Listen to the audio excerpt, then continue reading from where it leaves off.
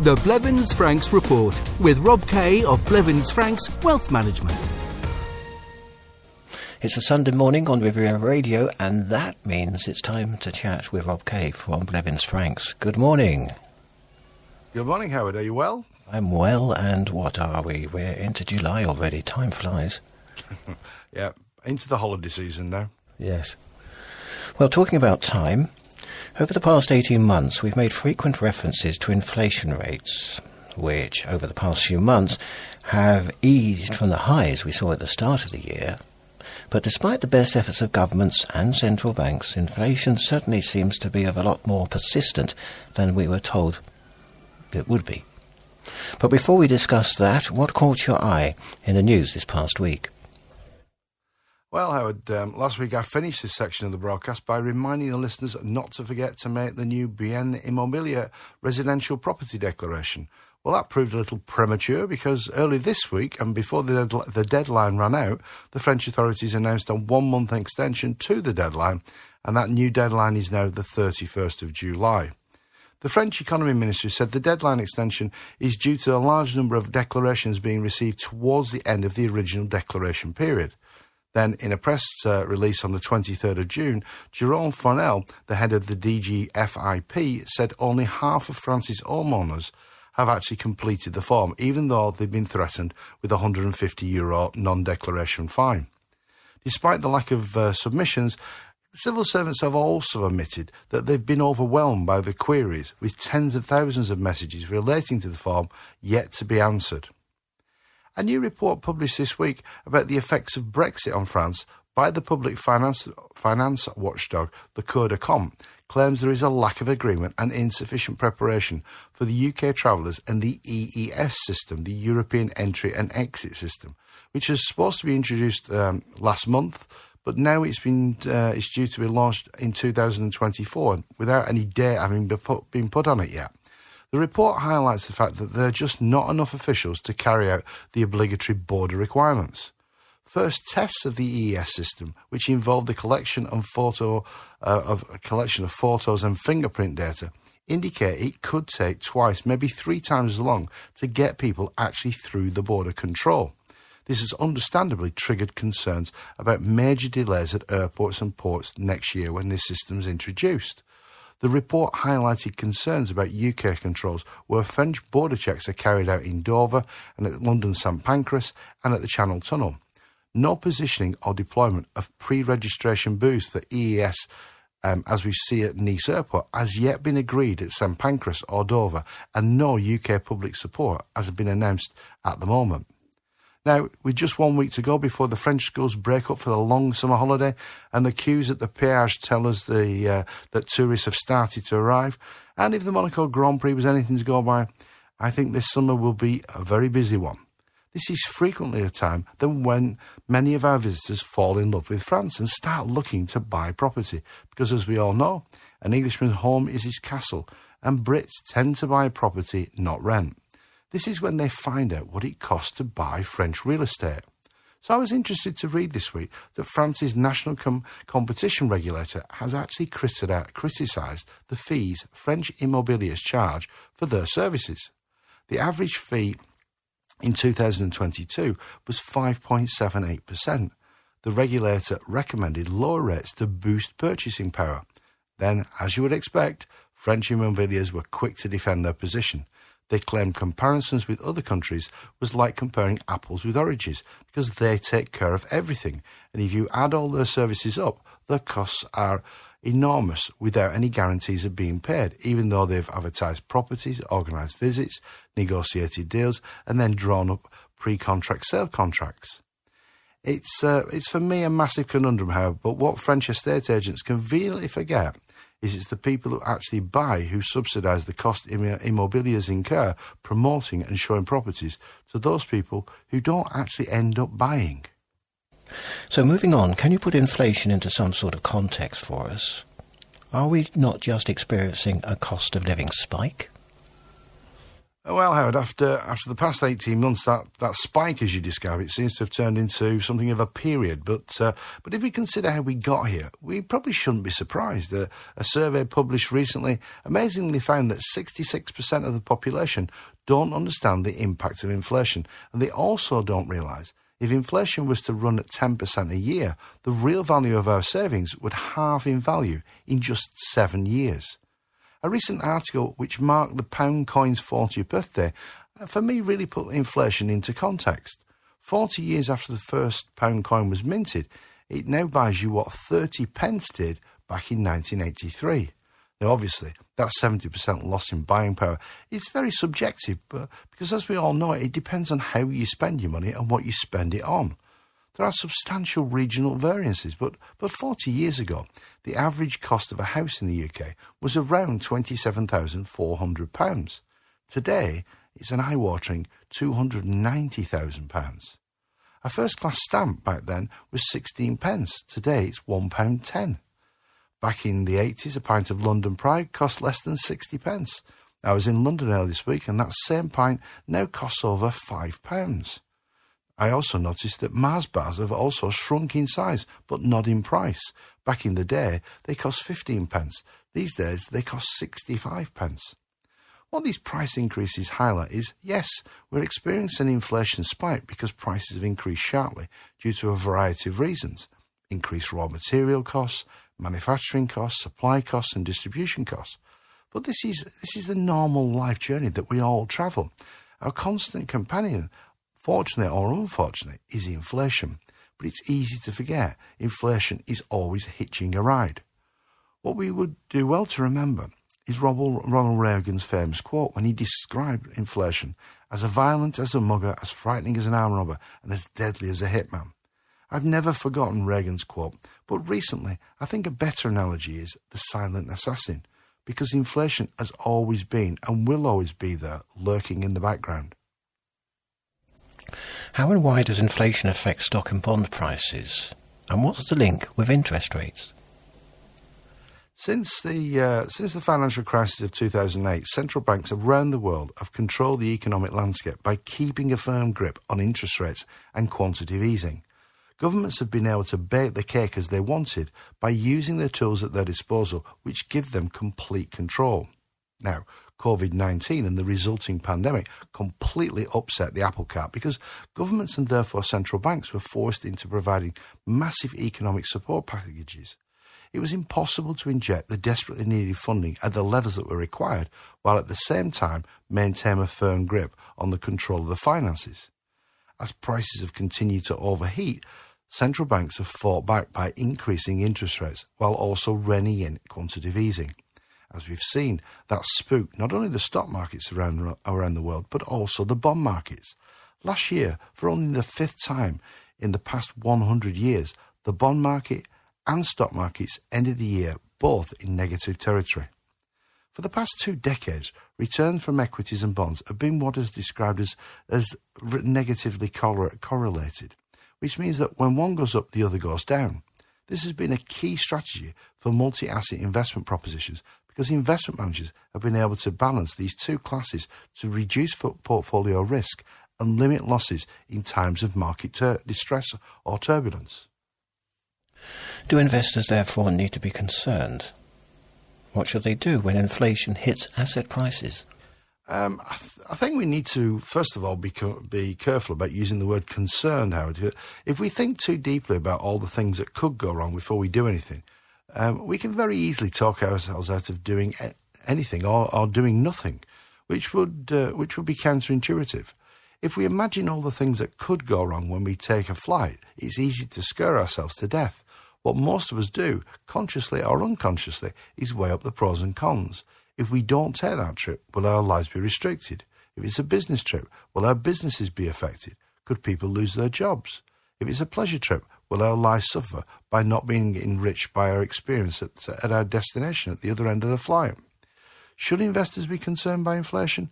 The answer is definitely yes, but not just when there is a period of heightened inflation, as we've seen recently. Inflation isn't a light switch. You can't turn it on and off. It's always been there, whatever we do, and it will always be there in the background.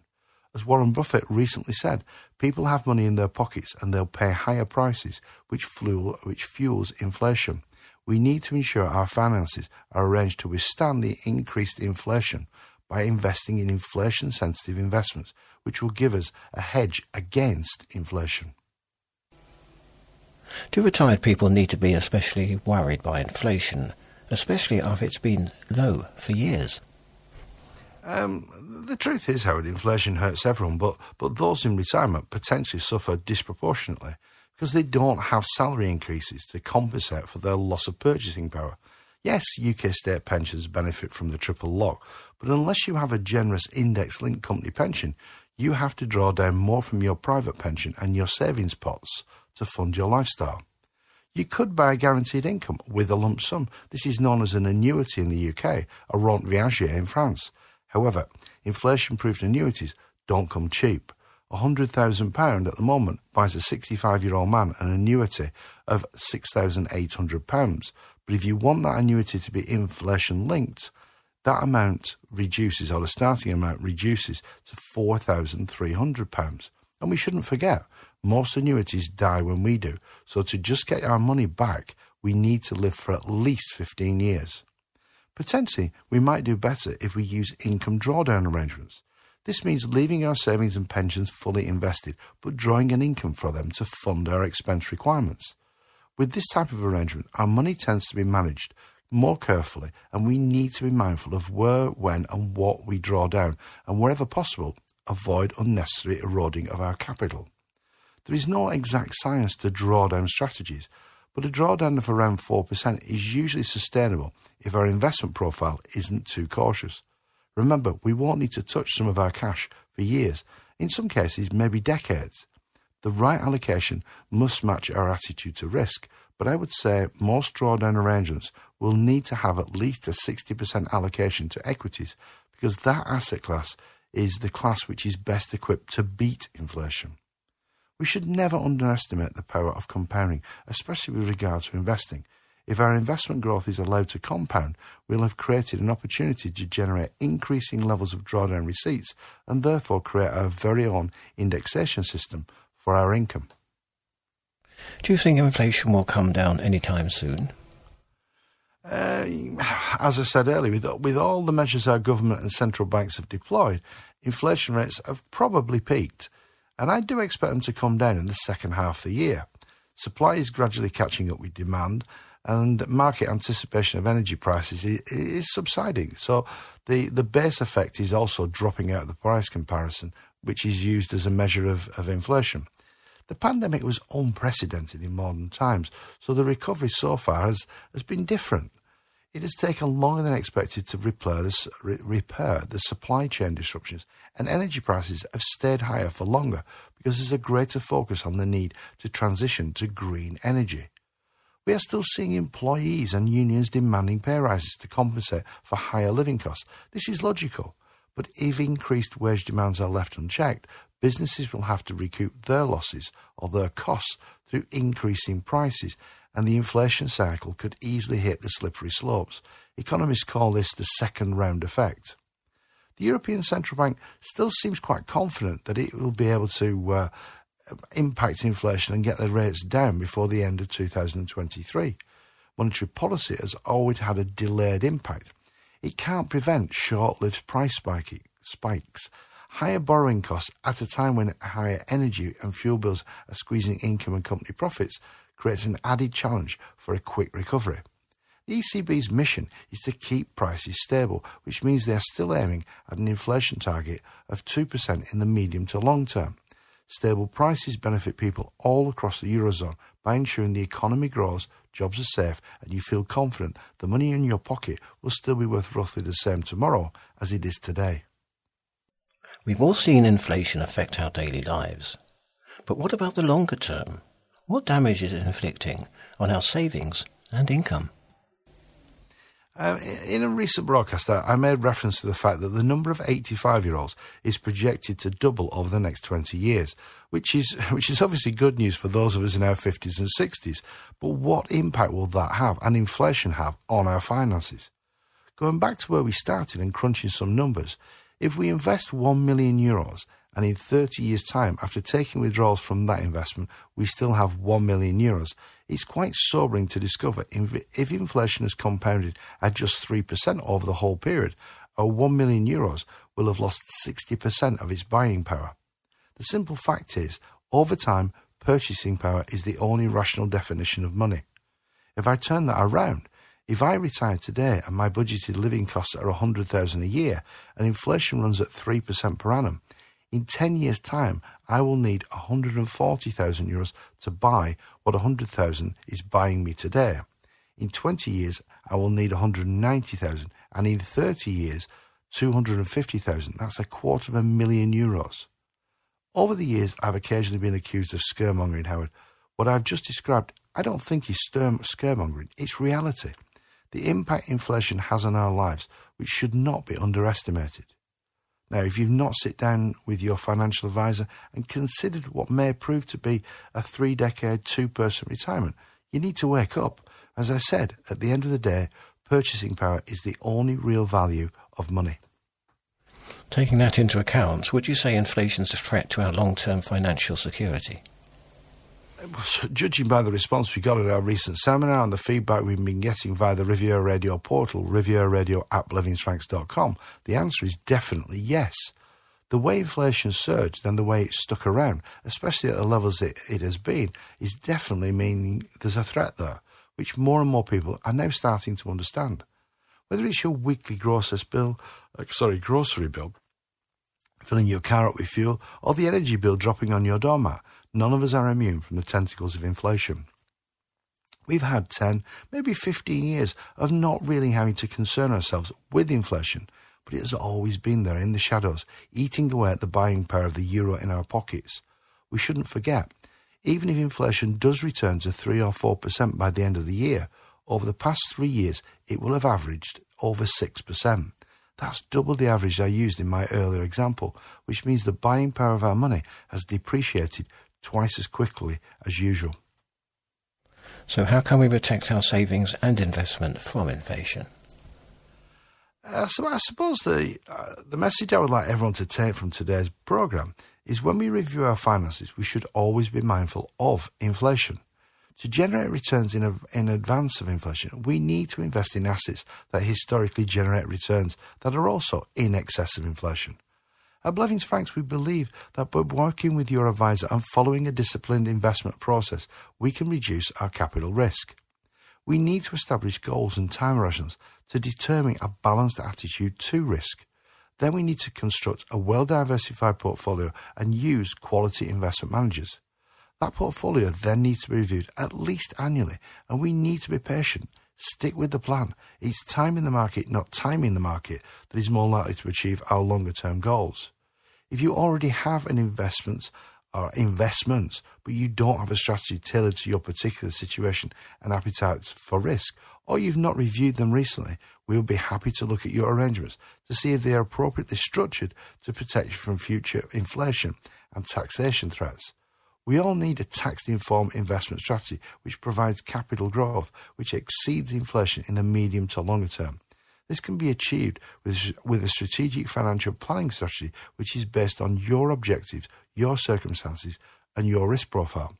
So if you'd like to discuss your financial arrangements with a Blevins Franks partner and you live in France, call our Valbonne office. The telephone number there is 0493 001780. That's 0493 001780.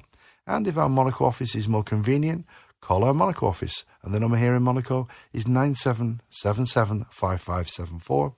That's 97775574. And finally, if you'd like to know more about Blevins Franks or contact us via the internet, visit our website, which is www.blevinsfranks.com. Many thanks, Rob. Keep cool till next week. Thank you very much, Howard. Speak to you next Sunday. Cheers. The Blevins Franks Report. If you would like more information on any of the topics discussed in this programme, contact your local Blevins Franks office on 0493 001780 or riviera@blevinsfranks.com.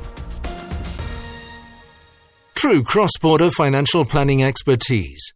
With offices and advisors across France and the UK, Blevins Franks provides integrated international wealth management solutions. Whether you're living in France or moving here, returning to the UK, or weighing up where to be tax resident, Blevins Franks can help. We have extensive knowledge of the French and UK tax regimes, how they interact, and tax planning opportunities. Visit blevinsfranks.com to contact your local office.